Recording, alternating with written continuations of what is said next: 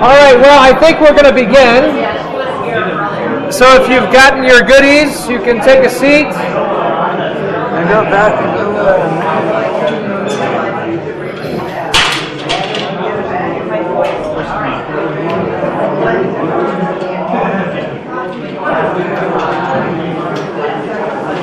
All right, let's begin. I know, I need to slam something. I should bring that down. It's up on top of the shelf up there, you know. Bam. Yeah, right. It's not here. It's upstairs. All right. Well, let's begin. We begin in the name of the Father, and the Son, and the Holy Ghost. Amen. Dear Heavenly Father, we give you thanks that you have brought us here, that you continue to teach and train us by your word. Dear Lord, rule our hearts today in this same word. Amen. All right, well, we did a brief review last time, so we won't do that again, but I think just to go through chapter 10 again and to arrive now why this all matters is that we receive Jesus through the Word. And we also can ignore Jesus through the Word. So chapter 10. For the law, I'm starting in verse 1. For the law, having a shadow of the good things to come, and not the very image of the things, can never, with these same sacrifices, which they offer continually year by year, make those who approach perfect. So I think by now we've established that a shadow is not the thing, but rather a reflection, or some object is there beyond which the sun shines. And you do not go to the shadow to get the thing itself. But even the shadows in the Old Testament, what did they give to the people? What did the shadows give to them? The promise. And what did the promise then give to them? What? I guess hope. Hope, yes. It gave them Jesus. So the point is that the promise pointed towards Jesus, and therefore their faith was in Jesus. So their faith in Jesus saved them. That is the faith of the Old Testament. The shadows pointed to the substance that is Christ, and their faith in that substance, in Jesus, saved them. Now we have the thing itself. Jesus has come. He is manifest for us. And we know now what all the shadows meant. If you're reading the Old Testament, what does this mean for understanding the Old Testament? What does this idea of the shadow and the substance mean for you? When you're reading at home the Old Testament, how do you make sense of it all? Everything points to Jesus. He is the all in all. He is always the interpretation. And as much as we say, oh, it's the Sunday school answer, it's the right one. Jesus. Okay, so that's the shadow versus the substance. But we have the substance now. And this is why we needed that substance. Going into verse 9. Then he said, let me start with the he. Therefore, when he came into the world, he said, sacrifice and offering you did not desire. So again, this is Jesus talking now. So in verse 9, then he, Jesus, said, behold, I have come to do your will, O God. He takes away the first that he may establish the second. All right. What is the first testament, the first covenant, the first promise? What's the first thing? The law. It is the law of God encapsulated in Moses and there on the tablets written down. So he takes away the first that he may establish the second. How does Jesus do it? How does he take away the first? By fulfilling it. And this then is the difference. He does not abolish the law. He fulfills it. Now Jesus said that. And 10 points to anyone who knows where he said that. You always blame me for not knowing the verse. Oh, go ahead, Pastor Wolf. Yes, it is finished. Yeah, it has been finished. That's on the cross. Right? So that's where he completed it. Where does he tell us that he came not to abolish the law, but to fulfill it?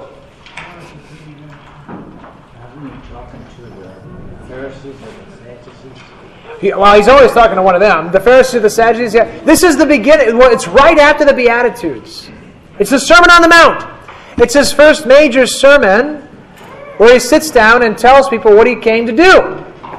Right after he says, "Blessed are you, those who mourn, those who weep now." Then he says, "You are the salt and the light." And then he goes into, "I came not to abolish the law. Not one iota of it will be taken away, but all will be fulfilled." But he ends that section with something he will then complete in the tetelestai, in the "it has been finished." He says, "You must have a different kind of righteousness, one that is better than the scribes and the Pharisees." And that then is what he intends to give us. So, the first testament is the law, and it must be fulfilled. And it's fulfilled in Jesus. So he takes away the first that he may establish the second. Now in verse 10. By that will we have been sanctified through the offering of the body of Jesus Christ once for all. Whose will sanctifies us? Yeah, it's Jesus' will, but what is Jesus' will? Yes! My will is not to do my own will, but to do my Father's will. So then, God, Father, Son, Holy Spirit comes to us by the offering of Jesus. This is the second testament. The New Testament in my blood, shed for you for the forgiveness of sins. So, Jesus comes to fulfill the first and therefore establish the second. We could not do it. And it's done by His will. He does it with a willing heart. Okay.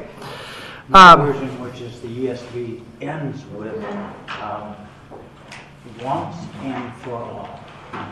Yes, that's right. Yeah, in verse 10. Yep. Jesus Christ sacrificed once and for all. Now, what are we to do with all this wonderful news? In verse 19.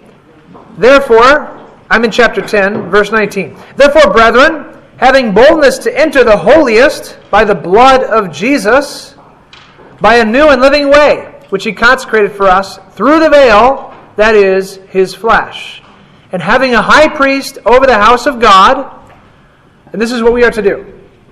Let us draw near with a true heart, in full assurance of faith, having our hearts sprinkled from an evil conscience, and our bodies washed with pure water. So that's the first thing. What does it mean? What does it mean to draw near to God? Yeah, that's one of them, right? We can be before the Father. And to pray is the activity of faith. It's to depend on someone means to ask them for something. So when you trust someone, you actually ask them. So we draw near with a true heart. How else do we draw near? What does it mean to draw near to God? Don't think too hard. Wow. Is it strengthening of faith? Well, yes, but what is it? Who are you drawing near to? His word. Well, that's how you're doing it. But you are in fellowship with God. You're standing in the tabernacle. You are with the Father, Son, and Holy Spirit. Remember, you're the house. You draw near, as in you are near God. And being near Him, you will never be taken from Him. This is why we can say, who will separate us from the love of Christ? Right? So your nearness is near God. This is actually, it's great because today it's the Old Testament reading. What did Israel do to test God? Here's your sermon test for the day. What did they do to test God? What were they saying in the Old Testament today? Water. Yeah, they didn't have any water. But it's interesting because he doesn't... First Moses says, don't test God. We don't hear until later what they were saying. And what did they say to test God? Brought us out here to die. Well, yeah, that's true, yeah. But there's a summary statement at the end of the Old Testament reading. God is still with us. Is He near us or not? Is God near us or not? To be near to God, and in this way, is to be near to Him, meaning in His favor. Meaning that all things that now happen are for our good. Yeah. Was it also a problem because they complained to Moses rather than asking Moses to pray to God to provide them? They didn't see that. I mean, they understood it, but rather than going to God directly, they went to Moses and complained. Yeah, and their testing God was that they were saying, well, you prove yourself. Right? Again, it's doubting that puts God to the test. Faith simply trusts Him. Well, I guess if we're going to die, He'll raise us again. Right? That's faith. Whereas they had put God to the test. Okay, so drawing near then is that we are called up. Let us draw near. It's a command. But it's a command of promise. You can go to God. Okay, so that's number one. Verse 23. Let us hold fast the confession of our hope without wavering. For He who promised is faithful. Okay, so what is it? What is our hope?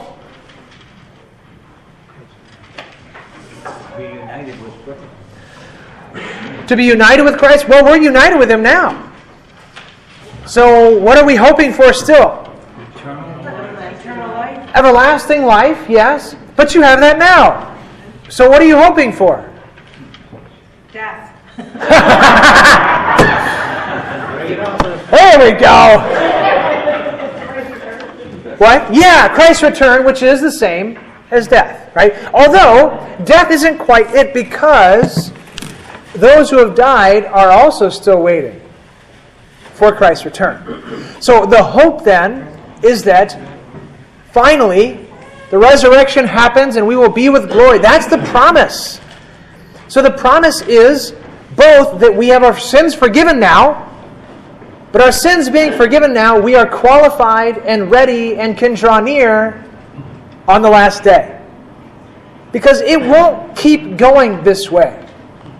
Because if we examine ourselves rightly, do we want to stay in these fleshly, sinful bodies? No! We want to be without sin. And therefore, there is a hope that we will finally enter into that state. For now, it's in faith. And so that's why we have to hold fast the confession of our hope. Because we have hope. Hope that is seen is not hope. So, we have a hope that is given to us, and our hope is found where? What is the substance of our hope? What? Right? Yes. And what about Him? His righteousness. Okay, we have His righteousness, so that's part of it. But what else? Eternity, yes. What happened after Jesus dies? He rises from the dead. So the substance of our hope is that Jesus has risen from the dead, and therefore we will too. See, we get to know with all certainty that the resurrection is ours. That we will be brought through death, through sin, through the flesh of Christ, and to life. But now, what do we do? First, we draw near to God. Second, we, what?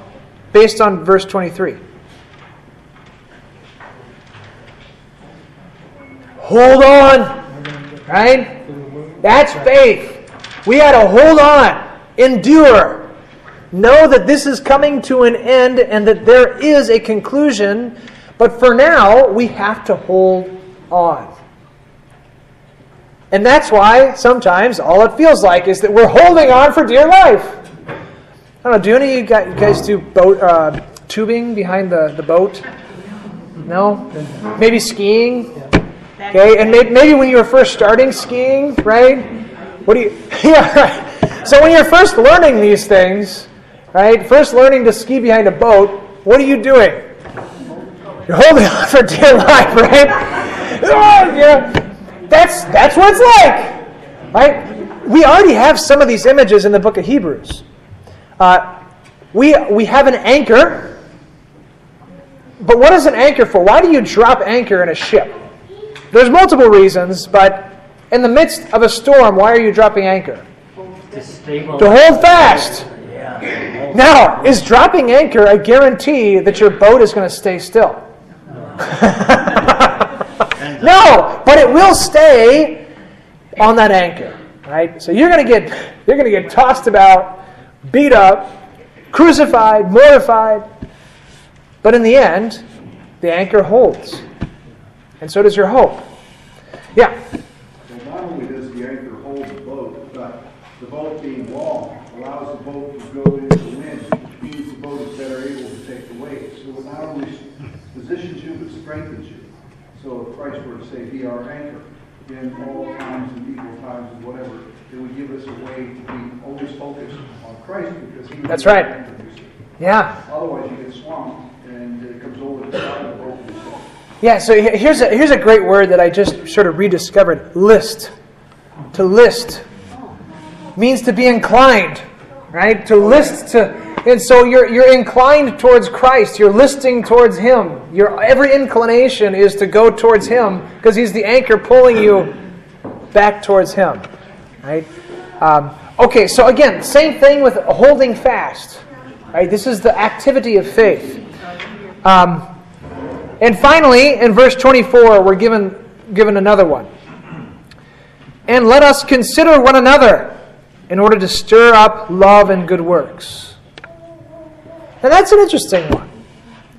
Again, we talked about this in verse 25 last time. Not forsaking the assembling of ourselves together. So this is part of holding fast, and it's part of drawing near to God. So if you wish to draw near to God, if you wish to hold fast, then also let us consider one another by what? How do we consider one another? Yes. But how do you stir people up in love? Don't think too hard. By loving them, and how then is this telling you in verse 24 and 25? How do you love somebody? By being together, assembling. So again, let us consider one another to stir up love and good works. How? By not forsaking assembling together. Or, in other words, by assembling. This is how we do it. By doing this. By assembling together. And stirring each other up in love. So all these three are together then. Right? Let us draw near, let us hold fast, and let us consider one another to stir up love and good works. Now, why are we stirring up love and good works? What is love and good works for a Christian?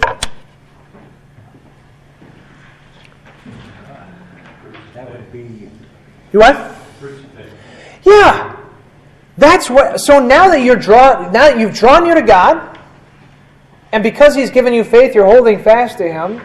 Now it's going to produce stuff, and that stuff is love. That you love and you do good works. But notice that the nature of love is that we have to be stirred into it, and we stir one another up into it. We need one another. And again, this is one of the things that we talked about this extensively last time, so I won't go too deep into it. But we're not meant to be alone. Christians are not lonely people. Jesus is not alone, but He's with the Father and the Holy Spirit. And we then are not alone, but we are with one another in the faith, stirring each other up. All right, so now let's get into verse 26. We touched on this, but we didn't quite get to it. For if we sin willfully after we have received the knowledge of the truth, there no longer remains a sacrifice for sins, but a certain fearful expectation of judgment and fiery indignation, which will devour the adversaries. Anyone who has rejected Moses' law dies without mercy on the testimony of 2 or 3 witnesses. Of how much worse punishment do you suppose will he be thought worthy, who has trampled the Son of God underfoot, counted the blood of the covenant by which he was sanctified a common thing, and insulted the Spirit of grace? For we know him who said, "Vengeance is mine, I will repay, says the Lord." And again, the Lord will judge his people. It is a fearful thing to fall into the hands of the living God. So, verse 26, what is he implying about drawing near to God and holding fast and gathering together? What is the implication at verse 26? Go ahead, Kim. Basically, he's saying that we don't hold fast and that if we just take it honestly and dismiss it, that there's no reason for Christ to sacrifice for us, that there's no sacrifice for our redemption. Yeah.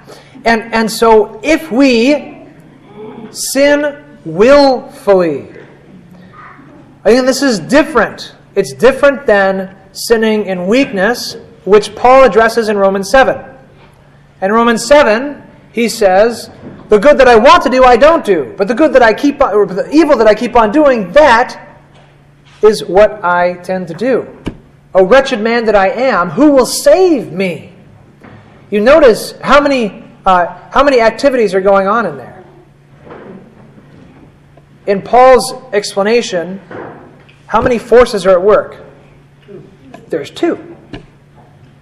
But, and what 2 forces does Paul talk about? The flesh and the spirit, or sometimes he'll call it the mind of the spirit and the body of flesh, or the law in my members. Okay? And as long as these 2 are present and fighting, well and good. But when I sin willfully is when, what have I done with that Holy Spirit? I drove him away. That I use not only the fleshly members, but my will. So that now, who is ruling me? The flesh. And there is no room for the Holy Spirit, and therefore there's only one will. And when there's only one will, and that will is the flesh, then Christ is not present. Because you can drive out Jesus. And how do you drive him out? It's right there. In verse 26. How do you drive out Jesus? Sinning willfully. And again, that's not sinning out of weakness, but sinning how? What's the difference between sinning out of weakness and doing this? You know it's wrong, and you do it anyway. You know it's wrong, you do it anyway.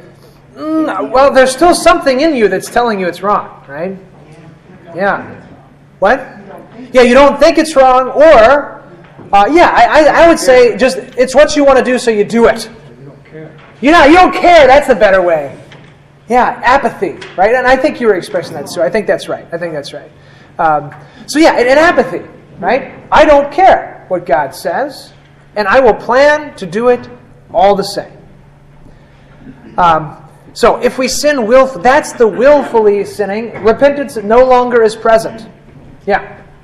I don't know the name of the movie, but I think it was Pastor Baisley recommended it. There was a movie where there were people in faith, and they were they had to go to Japan or China, and these people were being tortured and had to give up Christ. And there was a pastor, and then there was this amigo or good buddy. Yeah. In this story. And this amigo or good buddy constantly sinned. And then he constantly went back and asked, "Forgive me this time, forgive me." And the pastor constantly has to ask for forgiveness. And that, in the movie, his buddy was well aware he was denying Christ, sort of like what Peter was doing in the Bible 3 times. So I know we're driving out Christ, but Christ, even though we're trying to drive out Christ, Christ is still coming back to us somehow. And so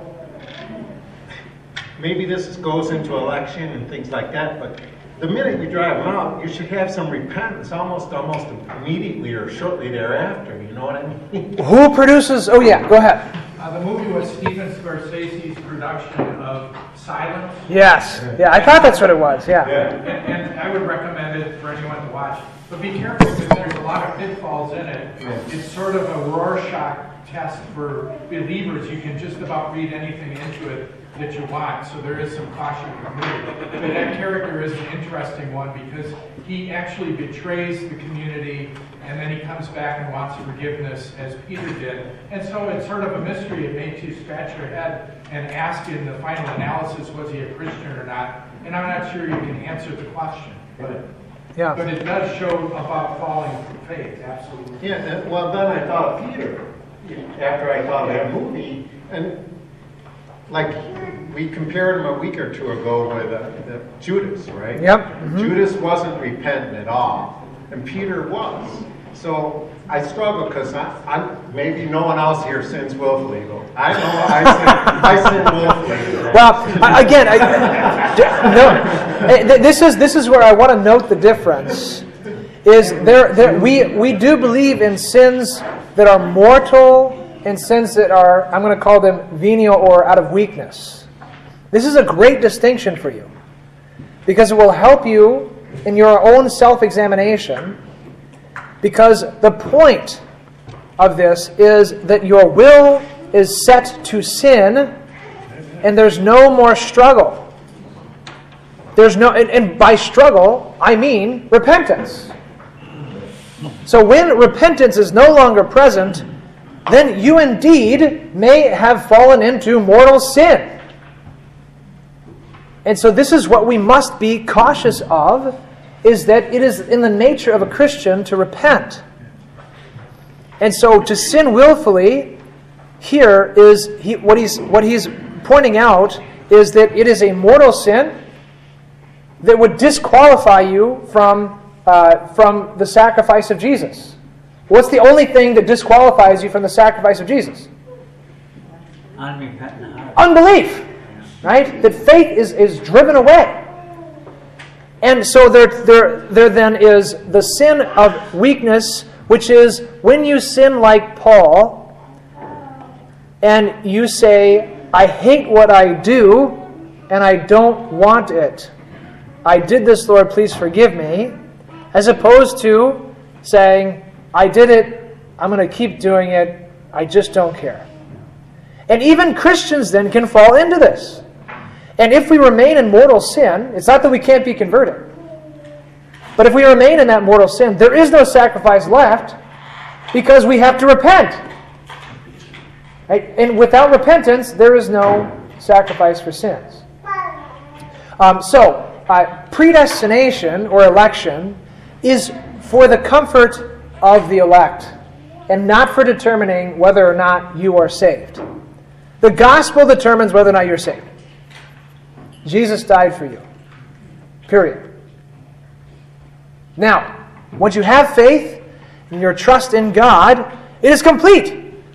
And all who have faith in God are elect. Right? This is then the comfort of election, is that you hear whoever confesses with their heart and believes with their mouth that Jesus Christ is Lord and that He has died for your sins, you are elect. Period. There is no other discussion. And then you can take all the comfort you can from election. For God will not fail you. He will preserve you in the faith. But here it's not talking about election, but your sin. And the law is being applied. Yeah. I think too, Earl and I have thought about this because of the movie, I think. And one of the cautions, I think, about this is the idea that we can rule with our emotions. It's sort of what you were talking about in the beginning. I can do this, and if I feel bad enough about it afterwards, there's no problem with it because I feel bad about it.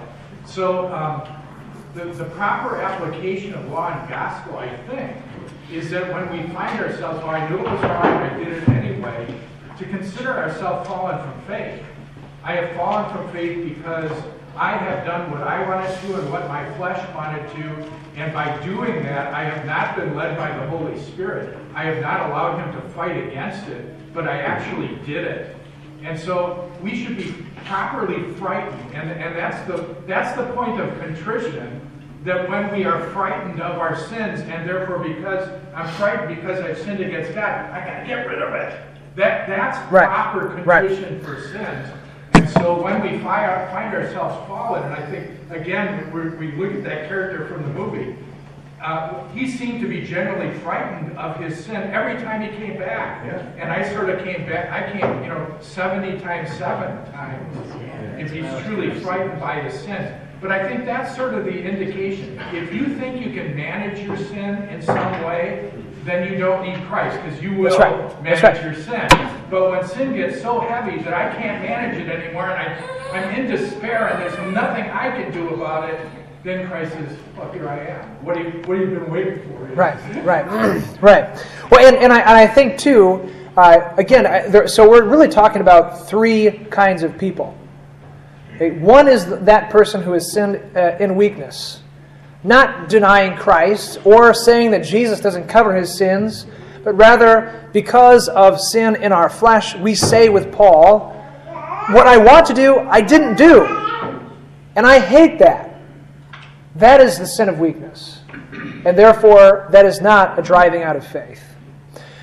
The sin of willfulness, or the mortal sin, is the one who says, "I've done it, and so what? And I'll continue to do it." And that person then has committed a sin which is not covered because he has driven out his faith. He's not repentant for it. He's not sorry that he did it. Now, this is many times disguised with pride. So, for instance, if someone comes to you and says, "Well, you did this wrong thing," and your immediate response is not, "Wow, yeah, I might have done it. Yeah, okay. Well, what did I do? What law did I break? How did I do this?" Your response is, "I couldn't have done that." Or most pointedly, when you've been shown your sin and you say, "No, I'm not confessing." Now you've committed mortal sin. Right? Now you're rejecting repentance. Now you're saying, "I don't want it anymore." And again, this is not something that I could do in the sense that I can apply the law to you, and I can ask you the question: Are you sorry for your sin? Have you repented of it? Do you actually say it's a sin and that you deserve God's wrath? I can ask you those questions, but only you can know if you are sorry for your sins. And again, the sorrow is not it's not qualitative. And by that I mean, it's not, "Well, I feel really, really bad about this one, but I only feel a little bad about this one." It's not that, right? So don't start examining yourself. "Well, I don't feel bad enough." The point is your recognition of it as sin, and then your confessing of it to God, and your desire not to do it anymore. All those are the points of faith. The point in the reason why that's so important is your certainty. We wish to be certain about our salvation, right? And if we wish to be that, then we will say, "Whatever is sin, Lord, get rid of it. I hate it, and cleanse me." And we will cling to Jesus.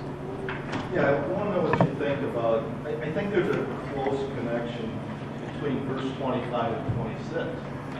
It speaks of, obviously, the writer of the Hebrews there's a problem going on with this group, right. As some of you have done.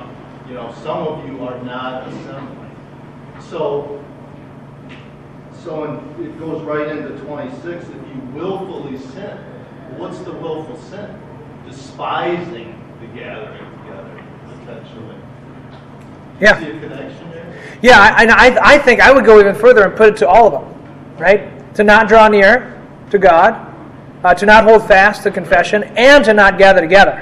Right. I think all those things then are that willful sin is sin drives us away from those things. And it's not just the gathering, it's what you get in the gathering. Right. You're despising the treasures. Right. You're despising the gospel.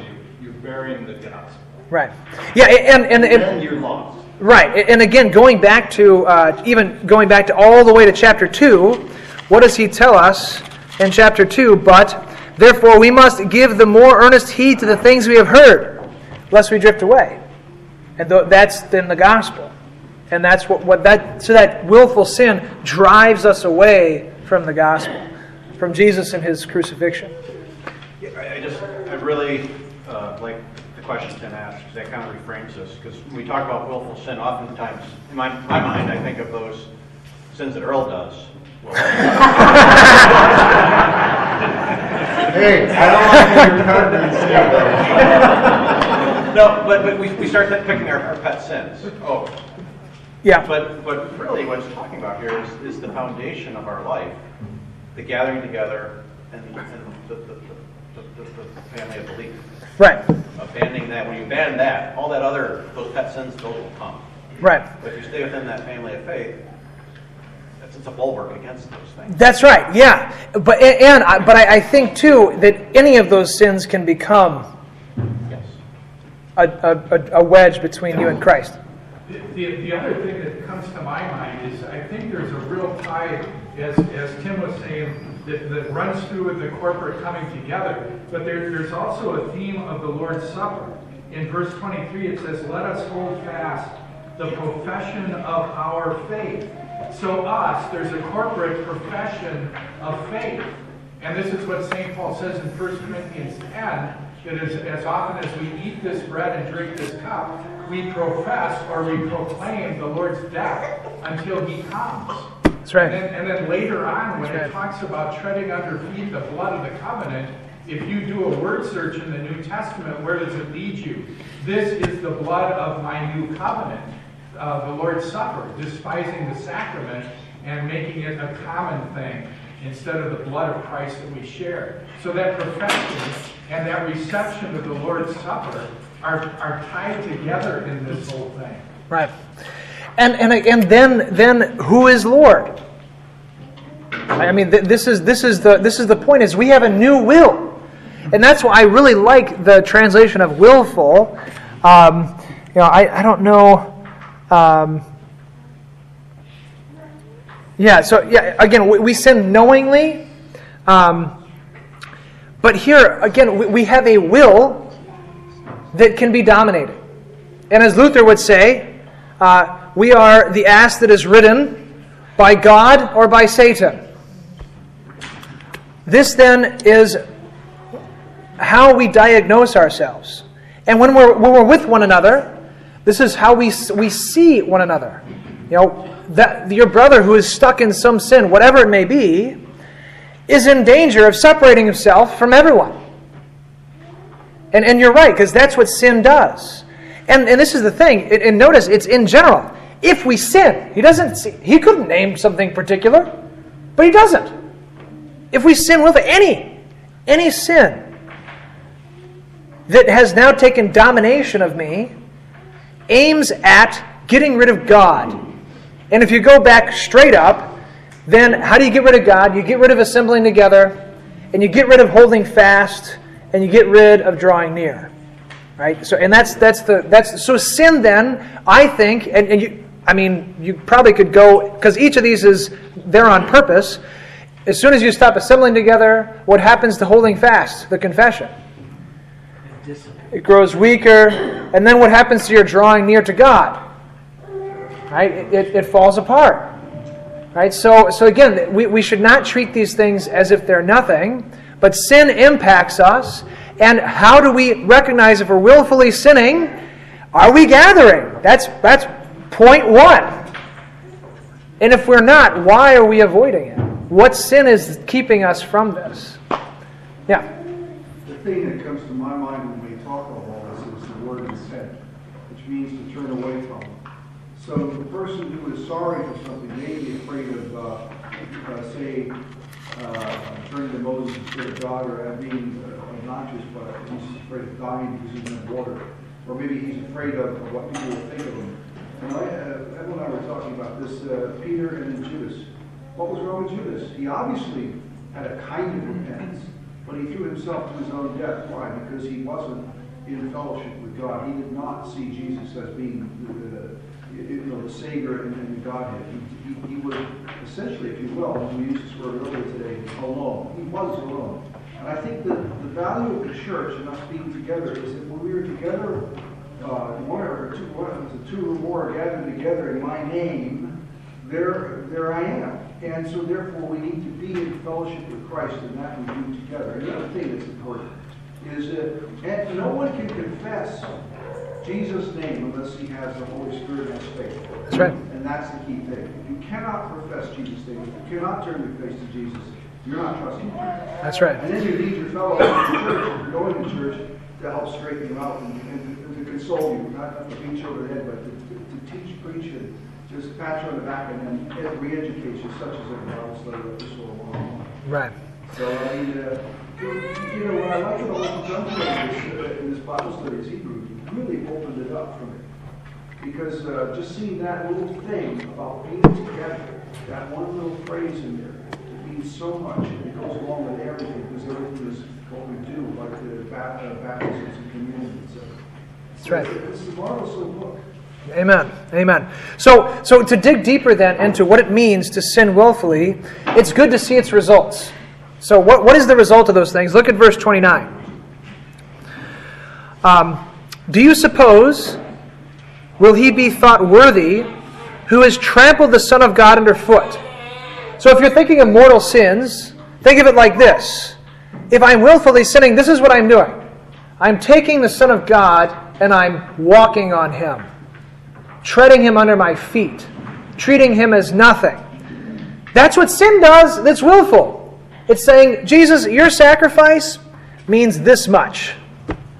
Don't care. And I think that will help, because if your heart recoils at that, and you say, oh, no, never. Good. Then the Holy Spirit's doing his job. And he's making you despise your own sins. Because this is the thing. We find out our own sin. That's the diagnosis. And then we can help our brother find his. So, trampling Christ. That's one way to think of this. Here's another way to think of it. Counted the blood of the covenant, by which he was sanctified, a common thing. Oh, being Christian means nothing. What's the big deal? I have other bigger fish to fry. As in, have I climbed high enough in my career? Am I a good enough father, a good enough mother, a good enough whatever that the world tells me to be? And then I think nothing of Jesus. This then is counting him as a common again, the word common means like paper clips or like a piece of paper that you'd throw away. How do we treat the blood of Christ? How do we treat Jesus? The King James uses the word unholy.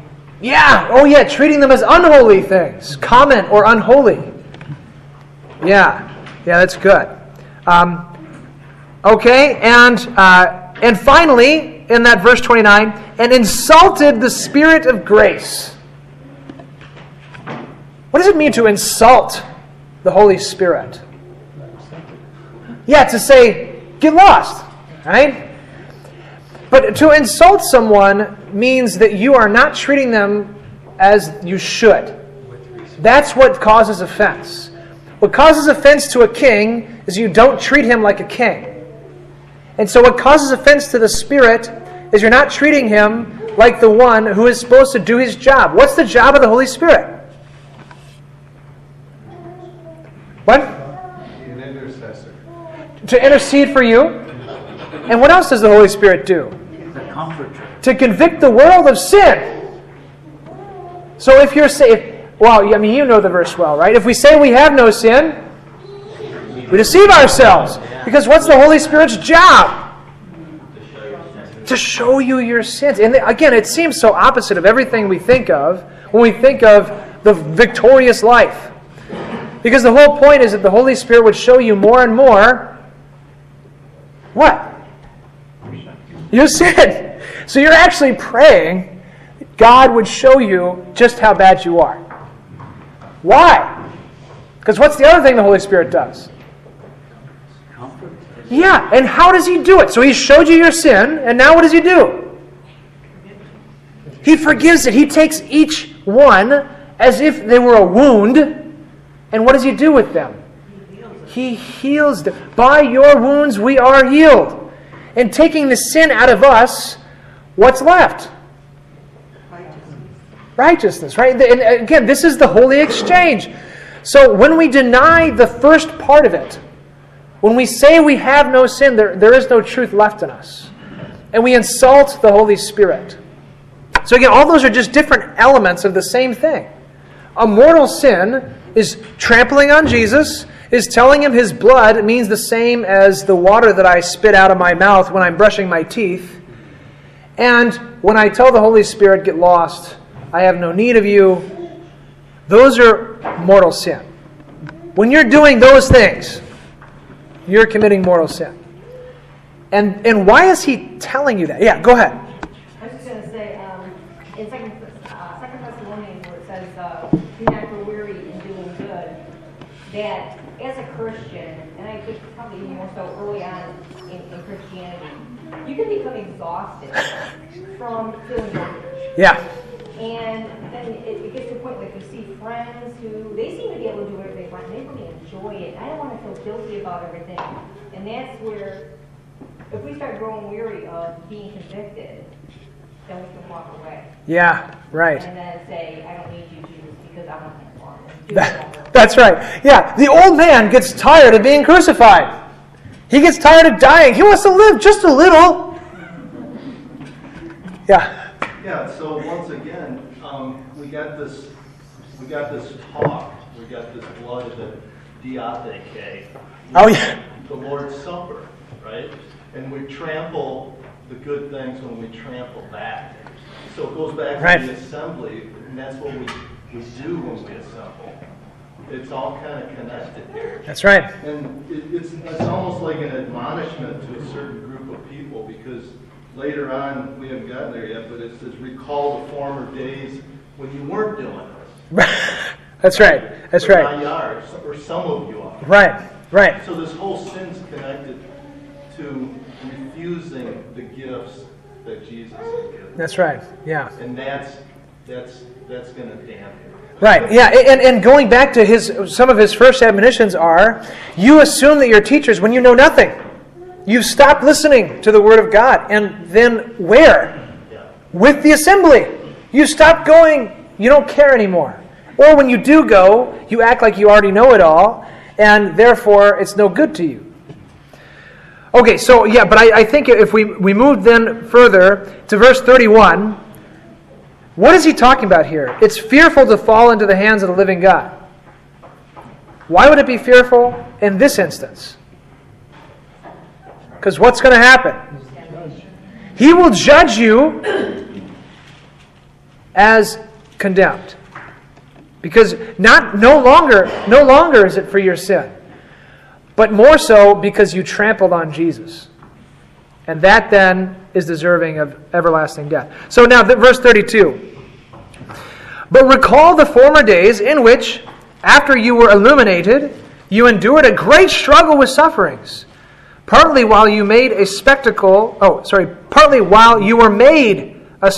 both by reproaches and tribulations, and partly while you became companions of those who were so treated. So yeah, this is getting to, clearly they went through some persecution and were called awful things, and even were to the point of suffering greatly. And now he brings in himself.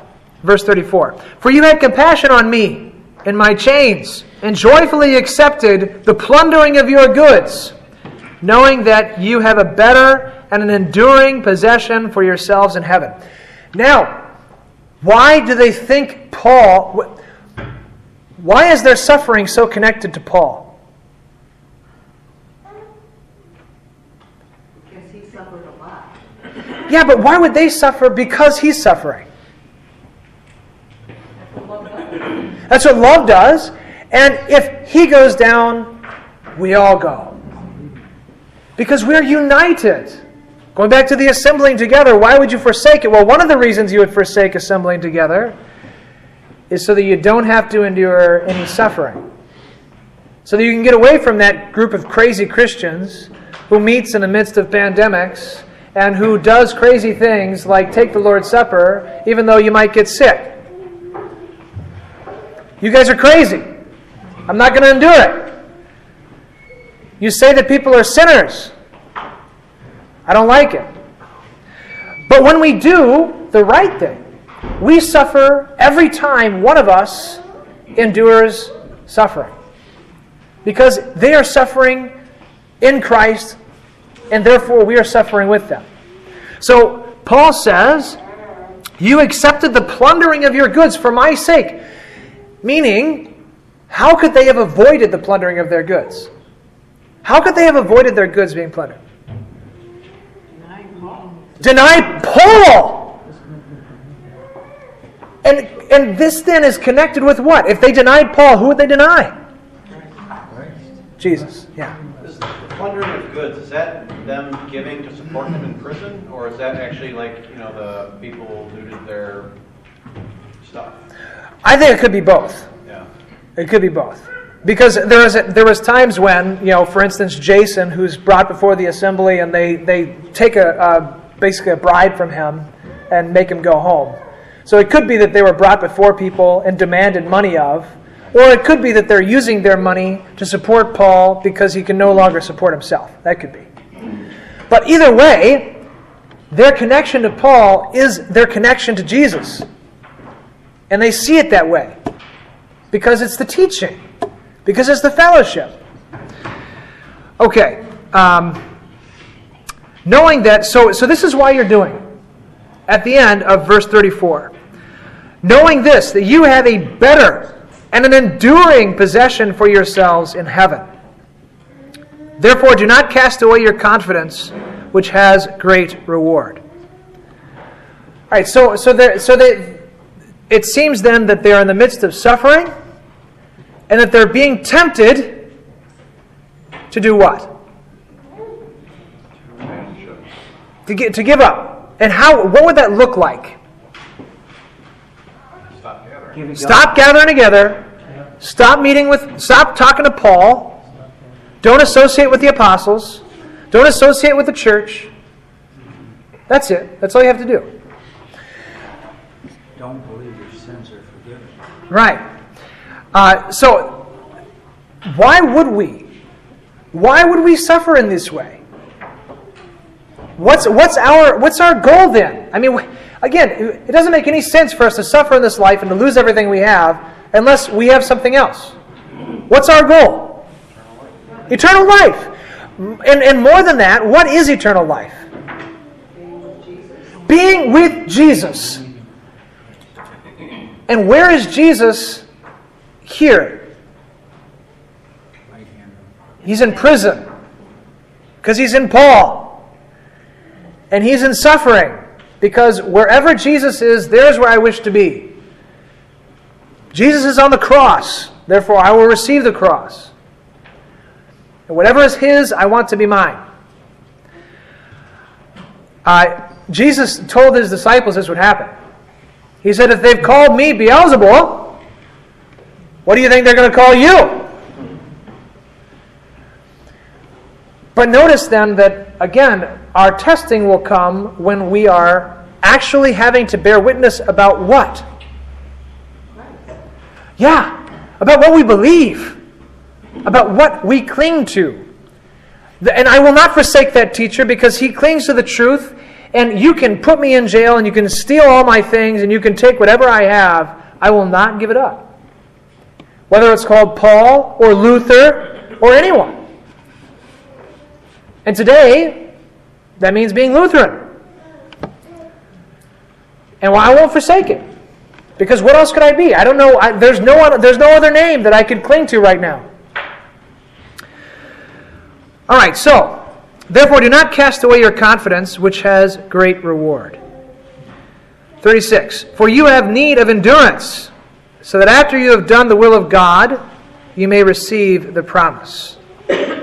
For yet a little while, and he who is coming will come and not tarry. Now the just shall live by faith, but if anyone draws back, my soul has no pleasure in him. Verse 39, but we are not of those who draw back to perdition, but of those who believe in the saving of the soul. Oh, sorry, believe to the saving of the soul. All right, so this is great. He's just a great preacher because he just told them that they were being children, that they were blocking their ears. But now, what is he saying about them in verse 39? But we're not those people. We're not that. You are not that. Now, how could he know? Yeah, he doesn't know. But what he does know is that the Holy Spirit will do his work, and that all those who are called by this are called by the gospel. And therefore, you can be called out of that sin that was willful. And you can be called out of those who drew back. Because there's still time. Because today is the day of repentance. And this should then cause those who may have fallen into those things, if now he's saying, but we are not of those. What would we want to say to this statement?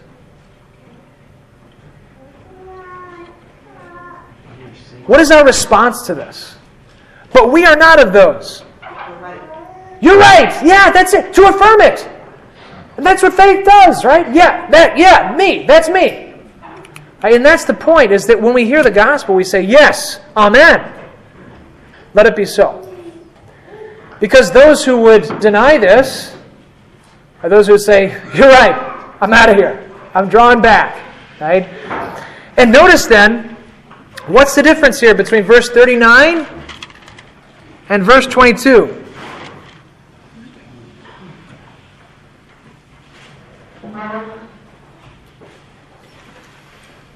What's the image?